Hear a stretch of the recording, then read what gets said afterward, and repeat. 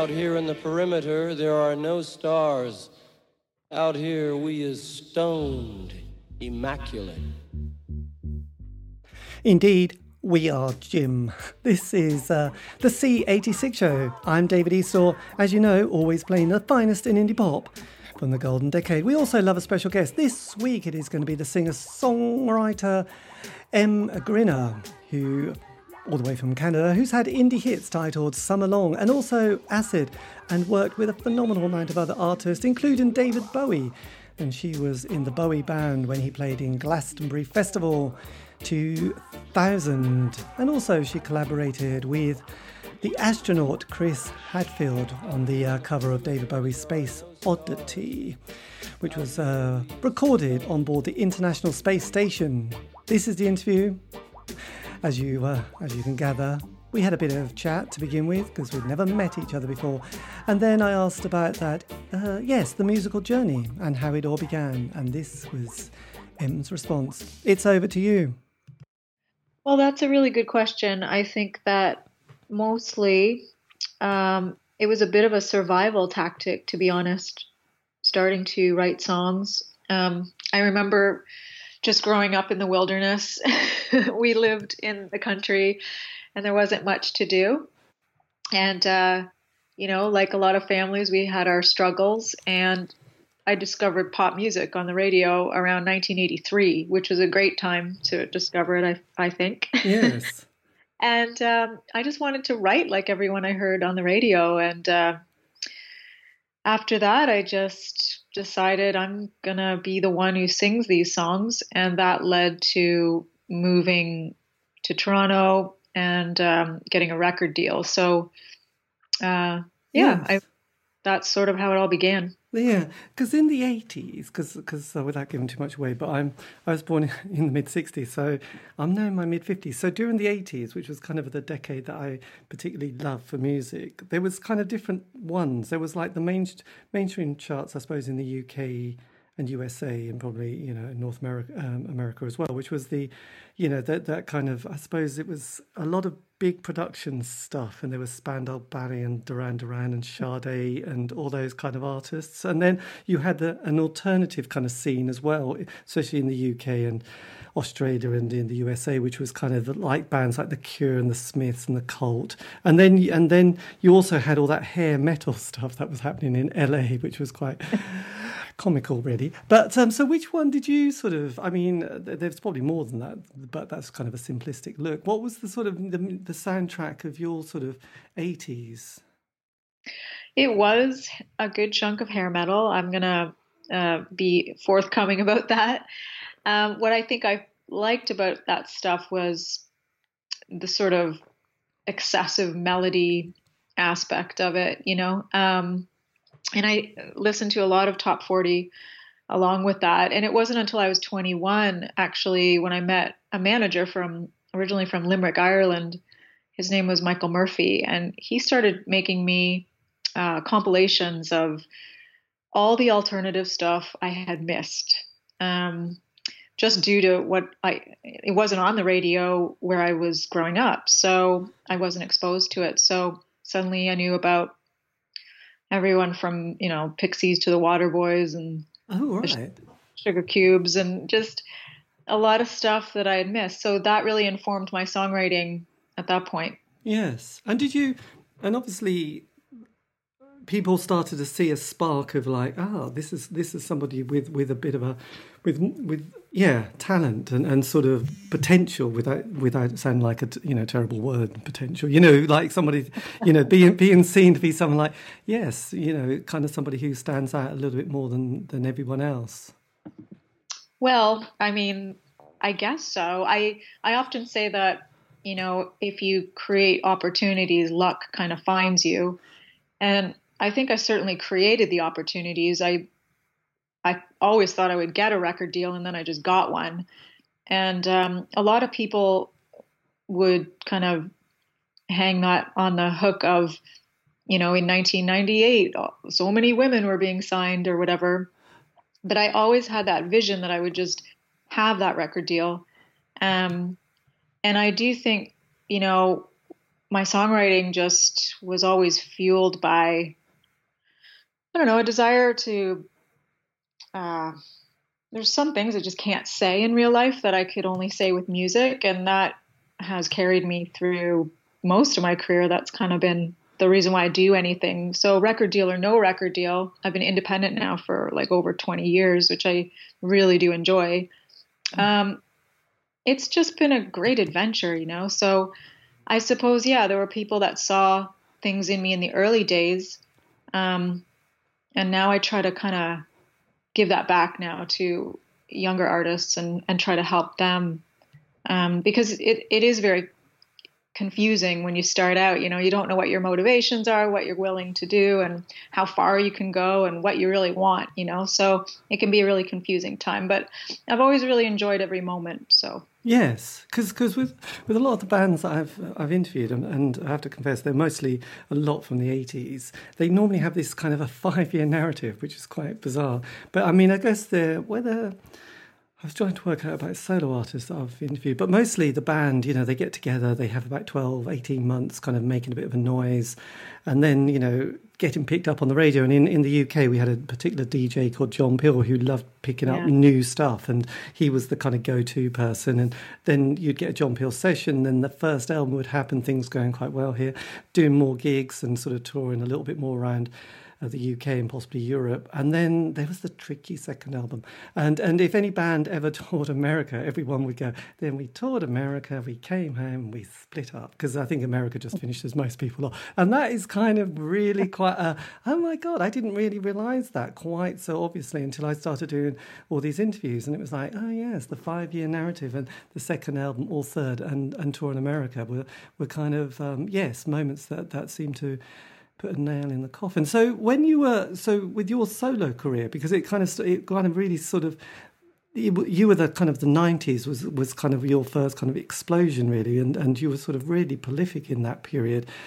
I mean, there was a lot of artists around that time, because in the 80s we had, I suppose, there'd been this kind of wave of, I suppose, did you relate to a lot of the singer-songwriters of that period, like I was thinking of Michelle Shocked, and then Tracy Chapman, Susan Vega, and then you got in the 90s Alanis Morissette. Were they kind of people that you were kind of, you know, inspired by, and Tori Amos, people like that?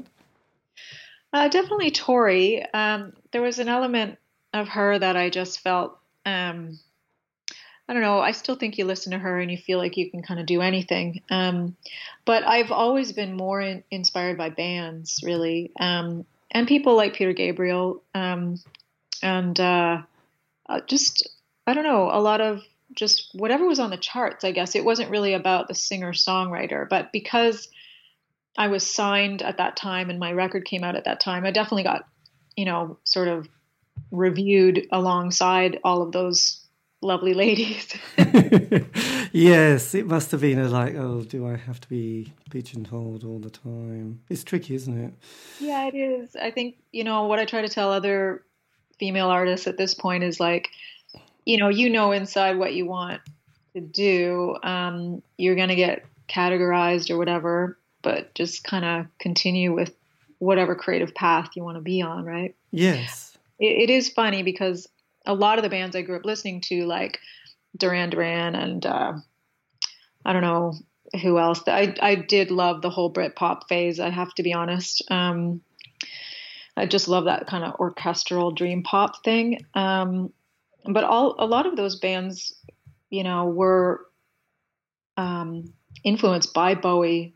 So it was funny to have my career go in that direction, where I didn't really know any of Bowie's stuff before, like, you know, 1983 or whatever. So yes. So with that kind of, because your 90s, when you look back at the 90s period, does it feel quite like, wow, how did you do so much so quickly, and how did you survive it? Because you brought out kind of 4 albums, if not, you know, and also you probably recorded the Dead Relatives probably in the same decade. So were you just like, was it 24/7? You were just on this kind of phase?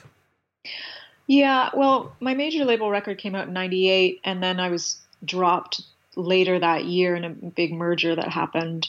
And my first instinct was, not to mourn that situation, but just go and make another record as quickly as possible. So that's what I did. I made a record on my own, and then I just got in this habit, I guess, or maybe I just wanted to try to put a record out every year because I could. Maybe it was some weird attempt to prove that now that I'm on my own label, I can do whatever I want, kind of thing.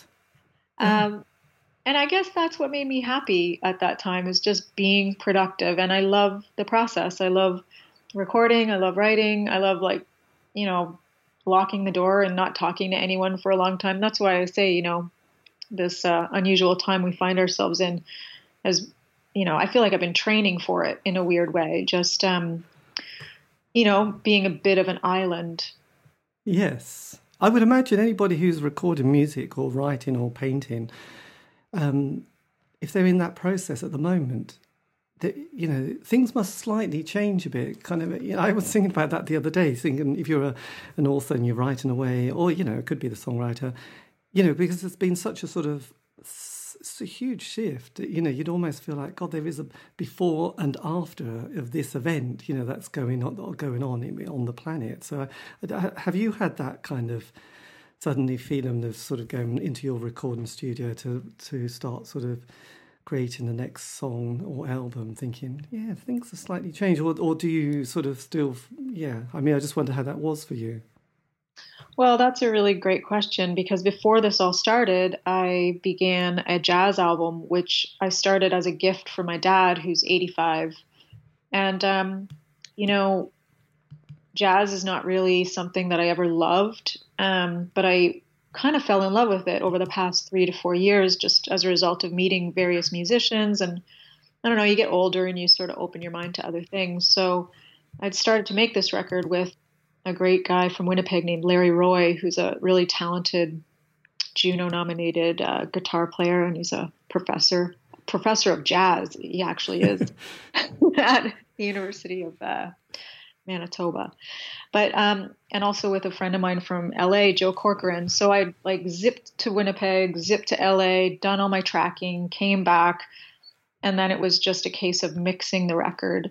So then the pandemic hit. And I think it's been two things for me. Like when you decide to make an album, That's all right. Decide to make an album for someone else, you, sorry, I'm just going to turn my phone off.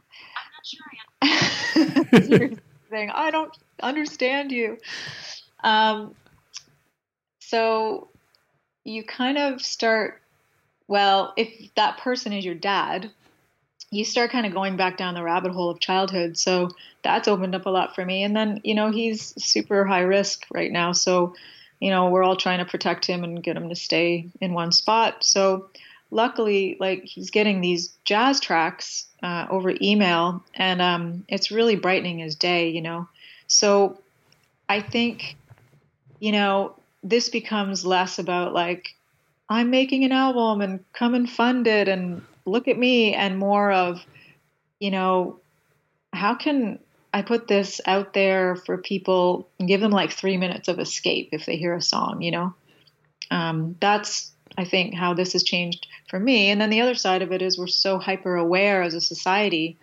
Everyone is already writing all those articles about how this is going to change us and everything. And it's a lot. So I think, I hope all my creator friends who are scrambling and doing live streams and doing all this crazy stuff, just kind of I hope we all remember that art has always saved us, and music has always healed us. So hopefully, it can serve that purpose again.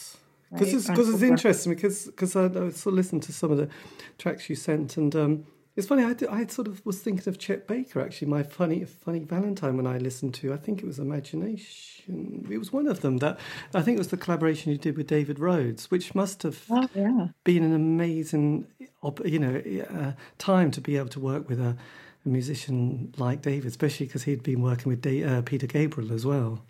Yeah, I was just over the moon. I mean, that was a case of, a guitar player who played on my record was ill and couldn't finish my record. And I didn't even tell David that. I just said, I really he's like my top favorite guy, right? So I just emailed him. A friend of mine, David Bottrell, had worked with him, and he was like the connection to David Rhodes. And I just said, do you think David Rhodes would do this? Because he's like my favorite. He like paints with guitar tones and textures. And then David just said yes, like not wanting anything or asking for anything. And I just, like, that generosity is just, it's amazing. It makes you want to spread that to other people. So yes, pay it forward, as they say.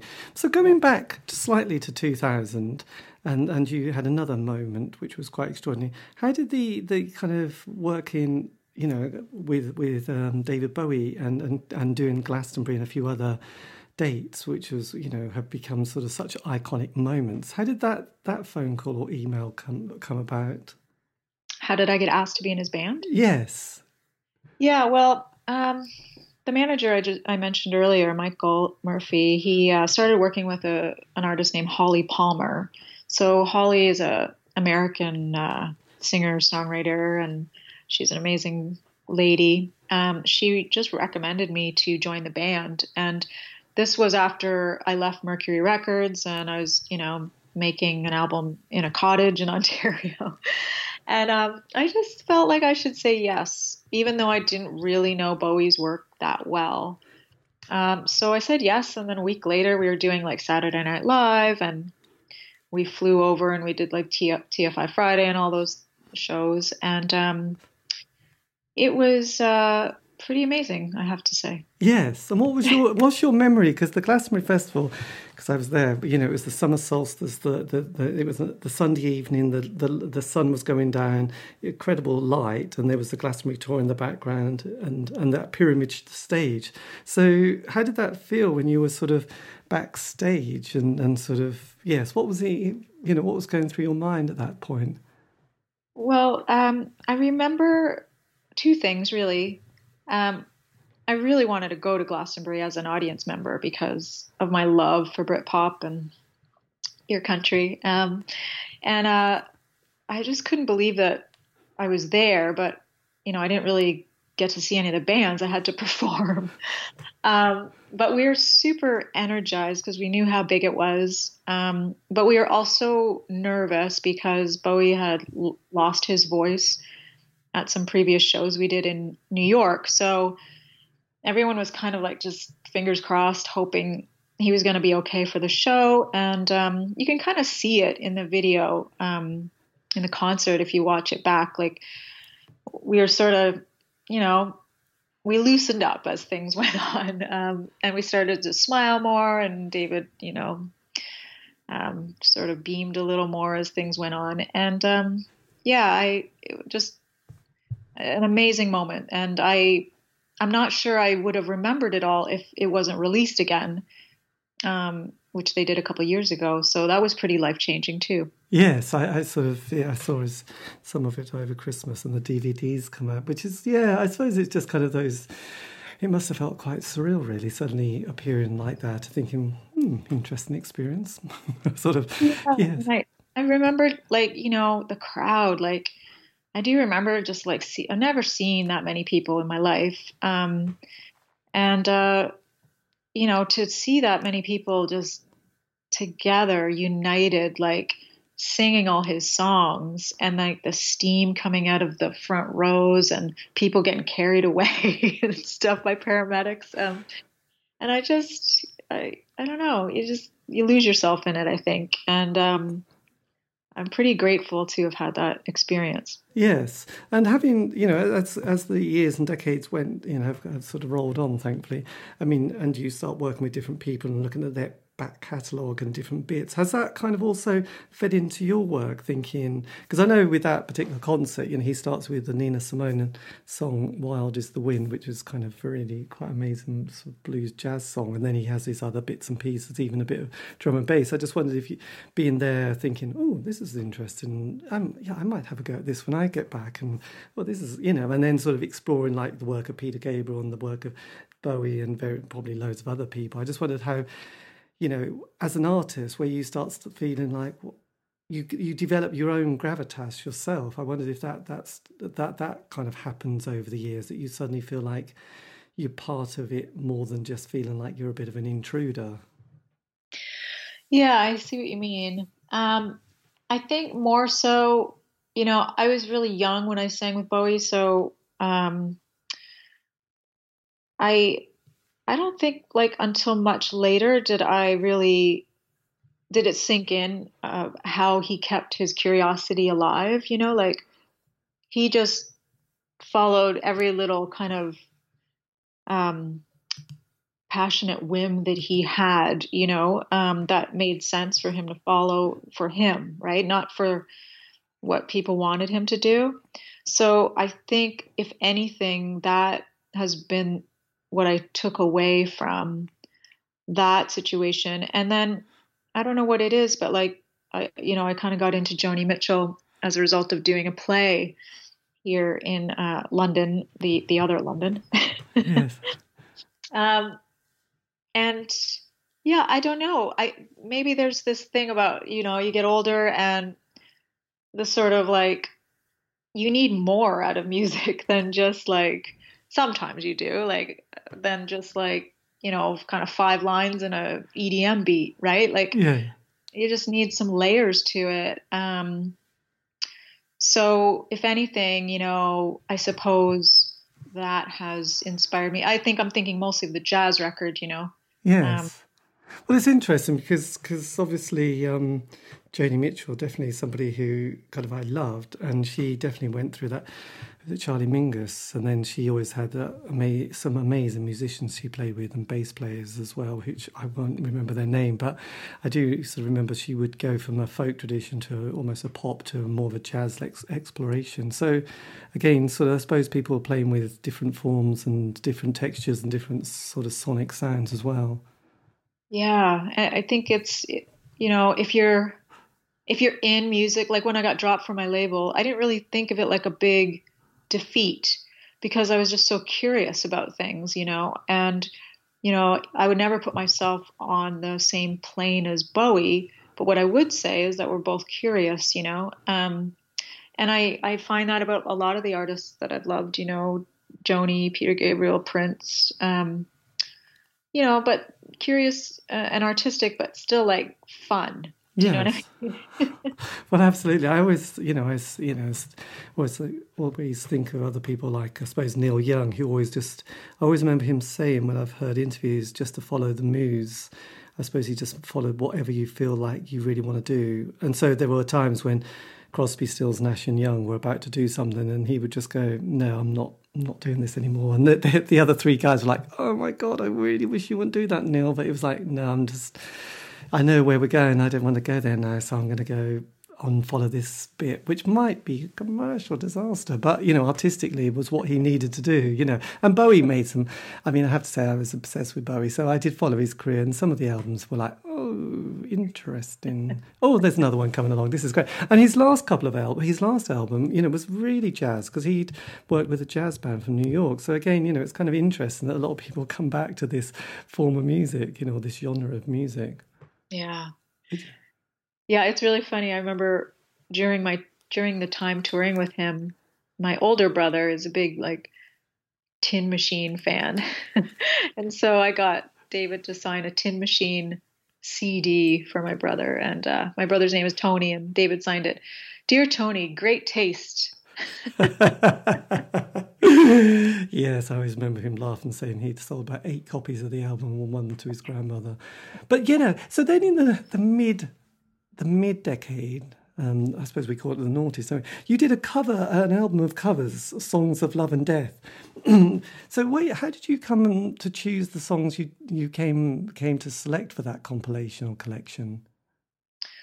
I really dove into exploring a lot of Irish rock, pop, punk. I guess what would be considered like classic rock in Ireland. And Ireland has this thing about it where, there have been bands that have been quite popular in Ireland, but they've not really made it outside of the country. And that's a real Canadian thing too, right? We have our treasures here. Yes.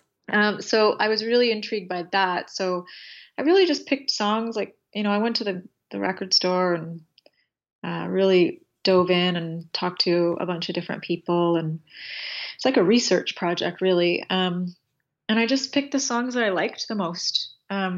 There were some journalists that kind of scoffed at the fact that I'd put like the chords and undertones on the same record.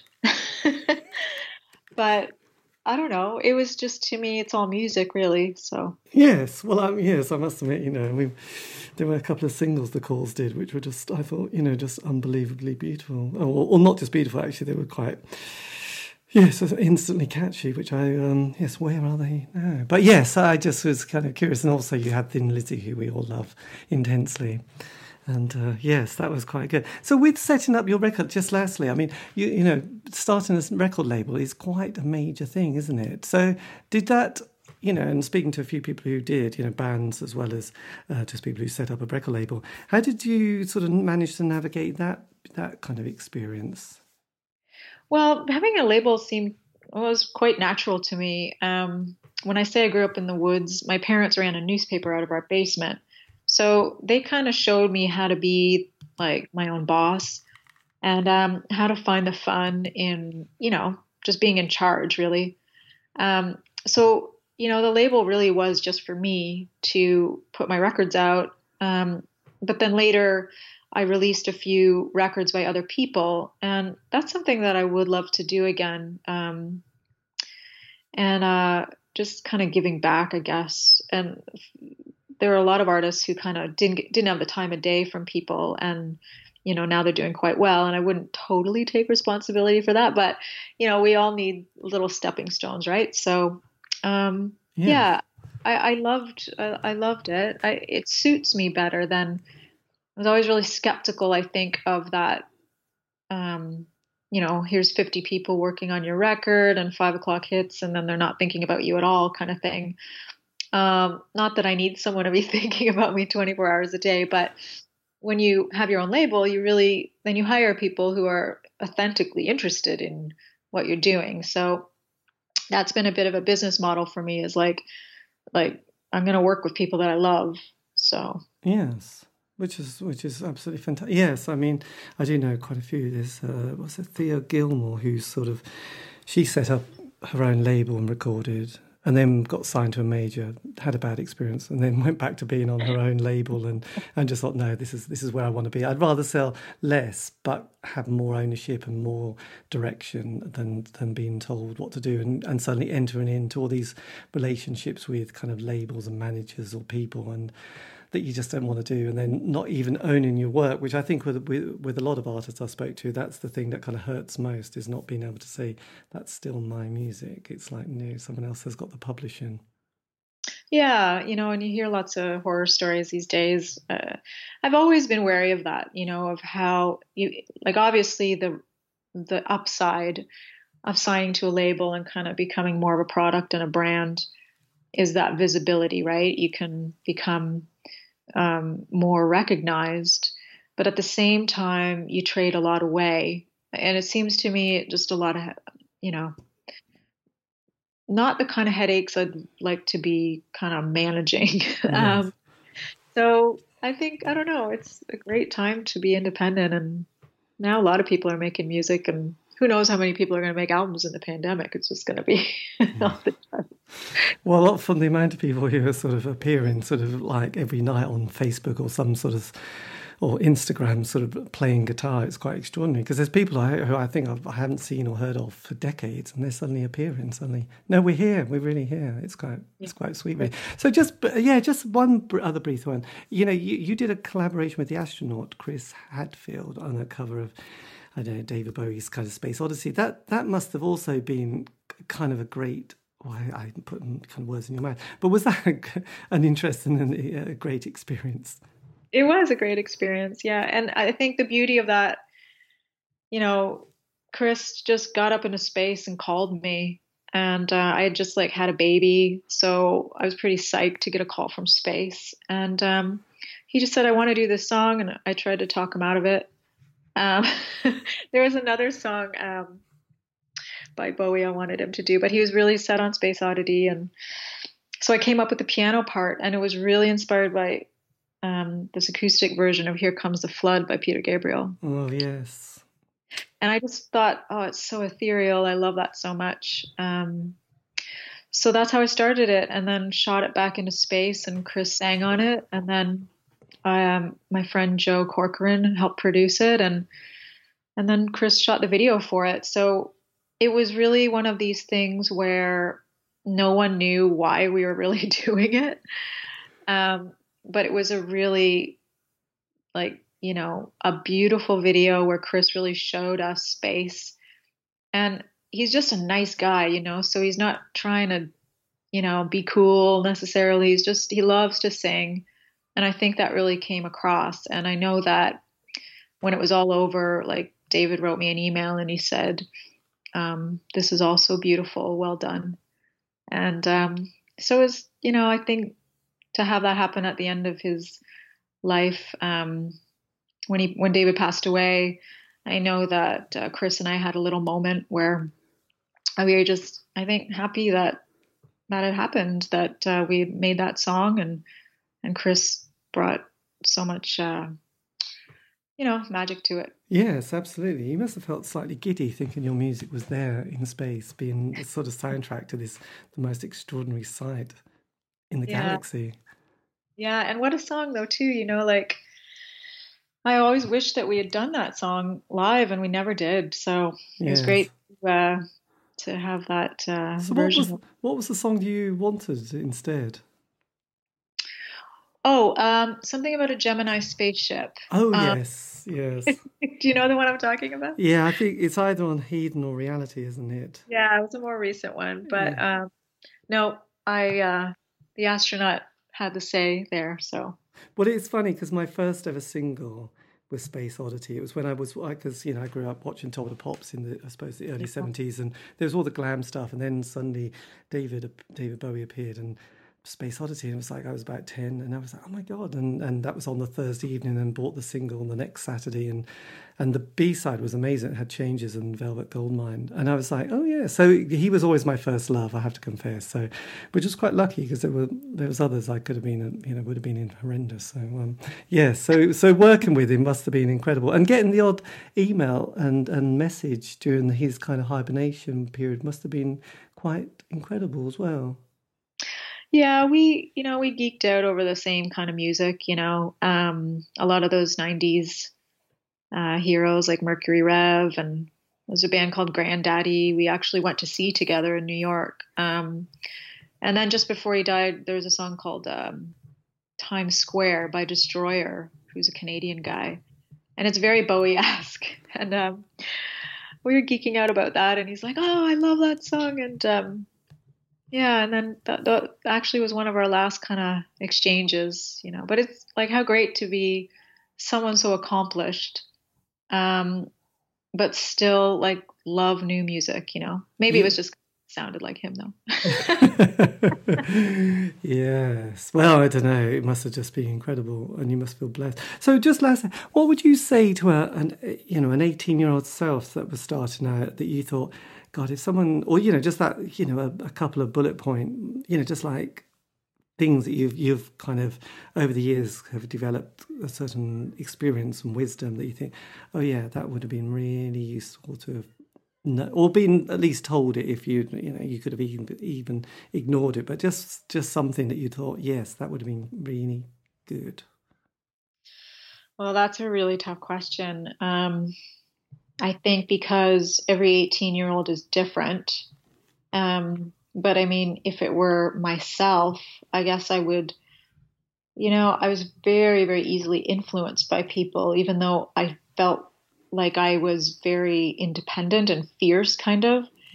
It was kind of a bad combo, actually, to be easily influenced, but not really aware of it. So I think, it's scary to do what you want to do, but you have to do what you want to do, or else you just end up kind of regretting things later, So even though I do feel like I've kind of done what I wanted to do, it's been a lot of trial and error, but follow what it is that you love. And for me, I know you focus a lot on 80s music on your show, and I love that. Like, it was kind of a crazy time. So I think a lot of that music was like kind of a remedy for people. It was just so excessive and so melodic. And I hope that people kind of find something similar in this trying time. Yes, I know it's very tricky, isn't it? Yes, but I think you're right. It's kind of just, like I say, it's kind of interesting because I noticed that with each kind of decade, there's a bit of a zeitgeist, I suppose, a scene that happens. And it was interesting that the artists from the sort of 60s, 70s, when they tried to make music in the 80s, for once they were sort of slightly following what was happening rather than leading. And I do remember, like, as I said with David Bowie, it was like, for once, he kind of had lost it. I mean, Let's Dance was quite good. His next two albums, it was kind of like similar to the other stuff going on in the chart, but it wasn't really vital. And then I think he had to do Tin Machine to break that, and then find what he really wanted to do, which was bizarrely a bit of drum and bass, which was, and then but you could see an artist has that kind of sometimes that moment of.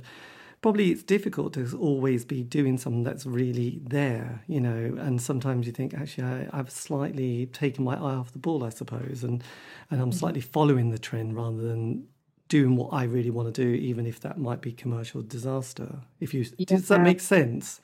Totally, yeah. And it's interesting that even the most established influential people can fall prey to that, I like your idea. I like the theory. I mean, tin machine, make it into like a verb. I'm tin machining my way through my career.